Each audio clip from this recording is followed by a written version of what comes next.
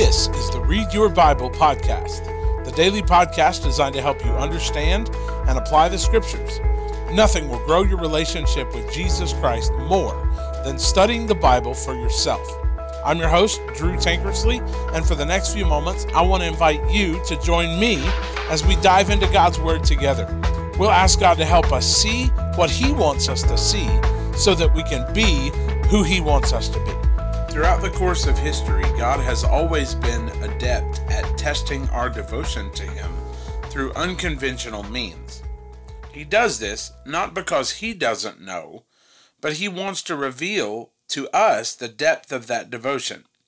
He does this in Judges chapter 3 in a very unique way.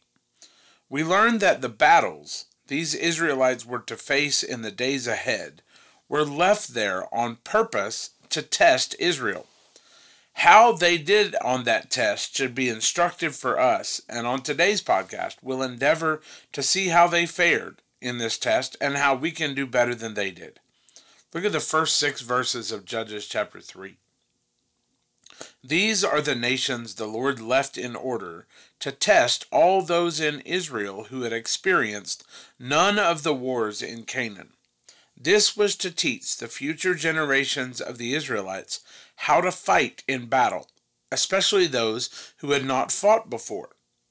These nations included the 5 rulers of the Philistines and all of the Canaanites, the Sidonians and the Hivites who lived in the Lebanese mountains from Mount Baal Hermon as far as the entrance to Hamath. The Lord left them to test Israel to determine if they would keep the Lord's commands that He had given their ancestors through Moses. But they settled among the Canaanites, Hittites, Amorites, Perizzites, Hivites, and Jebusites. The Israelites took their daughters as wives for themselves, gave their own daughters to their sons, and worshipped their gods. In Judges 2, we saw a dramatic overview of the future of God's people, who would live in a continuous cycle of unbelief and idolatry. For more on that cycle, I encourage you to check out yesterday's podcast. In chapter 3, we see this sad story begin to unfold.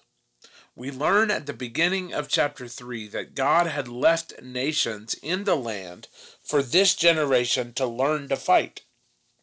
The first 2 verses of Judges 3 read, "These are the nations the Lord left in order to test all those in Israel who had experienced none of the wars in Canaan." This was to teach the future generations of the Israelites how to fight in battle, especially those who had not fought before.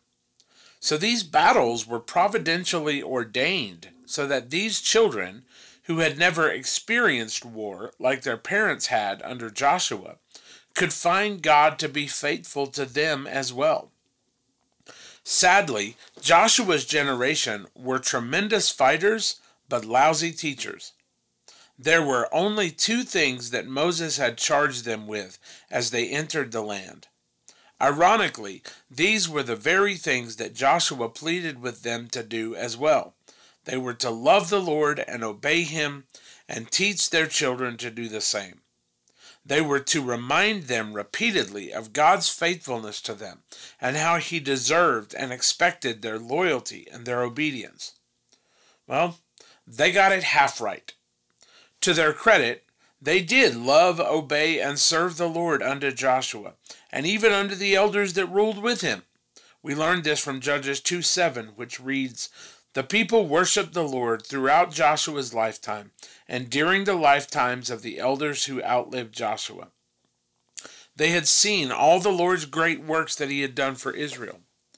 The sad truth is that that's where it stopped. They didn't teach it to their children, because as we learned in verses 10 and 11 of Judges 2, there arose a generation who didn't know the Lord or the works that He had done for Israel. In one generation, the pendulum swung from victory to defeat, just like God had promised it would if they didn't teach it to their children. These kids had not been discipled in who God was or what He had done for them. They had not been charged to obey Him, and as a result, The battles that were supposed to teach them of God's faithfulness actually defeated them.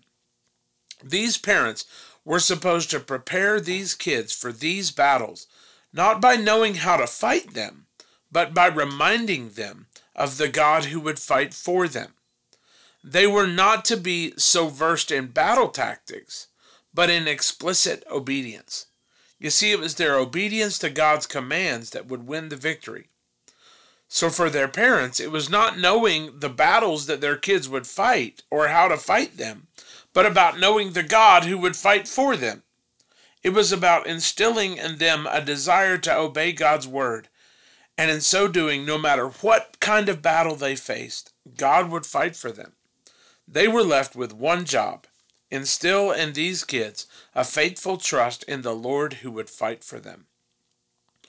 They were to do this by reminding them, keeping ever before them, how God had been good to them in their lives and how he deserved their obedience. Well, we learn in verse 4 that God left these nations to test them and to determine if they would keep the Lord's commands.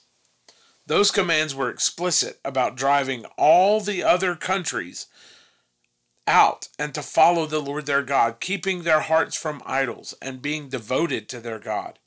But instead, in verse 5, they did what anyone would do who had not been trained in obedience. Rather than driving out these nations, they settled for less than what God wanted for them. God had given them possession of this land. Instead, they settled, compromising with the nations around them. This led eventually to the very thing that Moses and Joshua had warned them against: intermarriage and eventually idolatry. The rest of the chapter chronicles 3 occasions of that idolatry, literally what was evil in the Lord's sight. The Lord then brought captivity, and the cycle began. It happens 3 times in this chapter. God brings 3 different deliverers: Othniel, Ehud, and Shamgar, all of whom deliver Israel after their repentance. But this pattern will be developed over and over and over again. Now, as we look to apply these truths, this is the danger of undiscipleship. When we don't disciple our kids by intentionally pouring into them the goodness of God and his faithfulness in their lives, when we don't implore them to obey the Lord's commands, when we don't teach them about God's character and who he is, the same battles that God has fought for them, that God has for them to fight, should reinforce the truths of God's faithfulness. But instead, these will be the same battles that they will fall prey to. They will inevitably settle, compromising, and unknowingly forfeit their defeat and their freedom, choosing to live in slavery to the very things that distracted them and distracted us from telling them about the God that they should have loved and revered and served.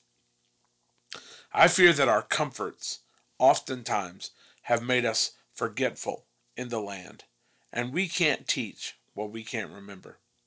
When we can't recognize God's faithfulness in our lives, when we forget his goodness, we won't teach it to our kids. Just like in Judges, there arises a generation that doesn't know our God or his faithfulness. But the sad truth is, most of us would rather blame them for not knowing than take responsibility for us not teaching them. I mean, think of it. Who's really to blame here? Them not knowing God, or their parents not teaching them how to know him? As a result of the battles that God has left for them to fight, they're not ready to fight them. Teaching your kids to learn to fight their battles is not about understanding what they will encounter, but teaching them how to be reliant on the God that you've experienced. Teaching them how to obey him and trusting that he will fight their battles. We prepare them for the battles ahead because they trust in a God that outlives us, a God that is alive and working in their midst. And they have learned to trust and obey him and follow him, which is the very key to victory in their lives and the key to victory in ours. The truth is, discipleship is about obedience. And when we don't obey, our kids will suffer. When we disciple our kids in the God that's been faithful to us, we prepare them to fight the battles that God has for them to fight, so that He can teach them that He will be faithful to them. But when we get comfortable, when we forget, when we don't teach, and we don't remember, this is the danger of undiscipleship. So God, help us always to remember our dependence on You and to constantly remind ourselves of Your faithfulness. Help us to pour it into our kids. Help us to intentionally disciple them by testifying of Your faith to them and Your character through Your word. For in doing so, we are preparing them for the battles that You have for them to fight. Burn in us the danger of not discipling them. Sear in our mind the threat of them being overtaken in their battles because we failed to prepare them. And may that fuel our discipleship of them in the coming days. I pray You will give us a heart for You, one that loves You deeply and trusts and obeys You explicitly and passionately disciples our children to do the same. In Your name, amen. Thanks for joining us today for the Read Your Bible podcast. For show notes to today's episode, please visit readyourbible.info. While you're there, you can listen to past episodes as well as access a host of additional resources designed to help you grow in your faith. It's all there for you at readyourbible.info. That's readyourbible.info. For more information about South Seminole Baptist Church, just go to southseminole.com. Join us again tomorrow as together we help you learn to read your Bible.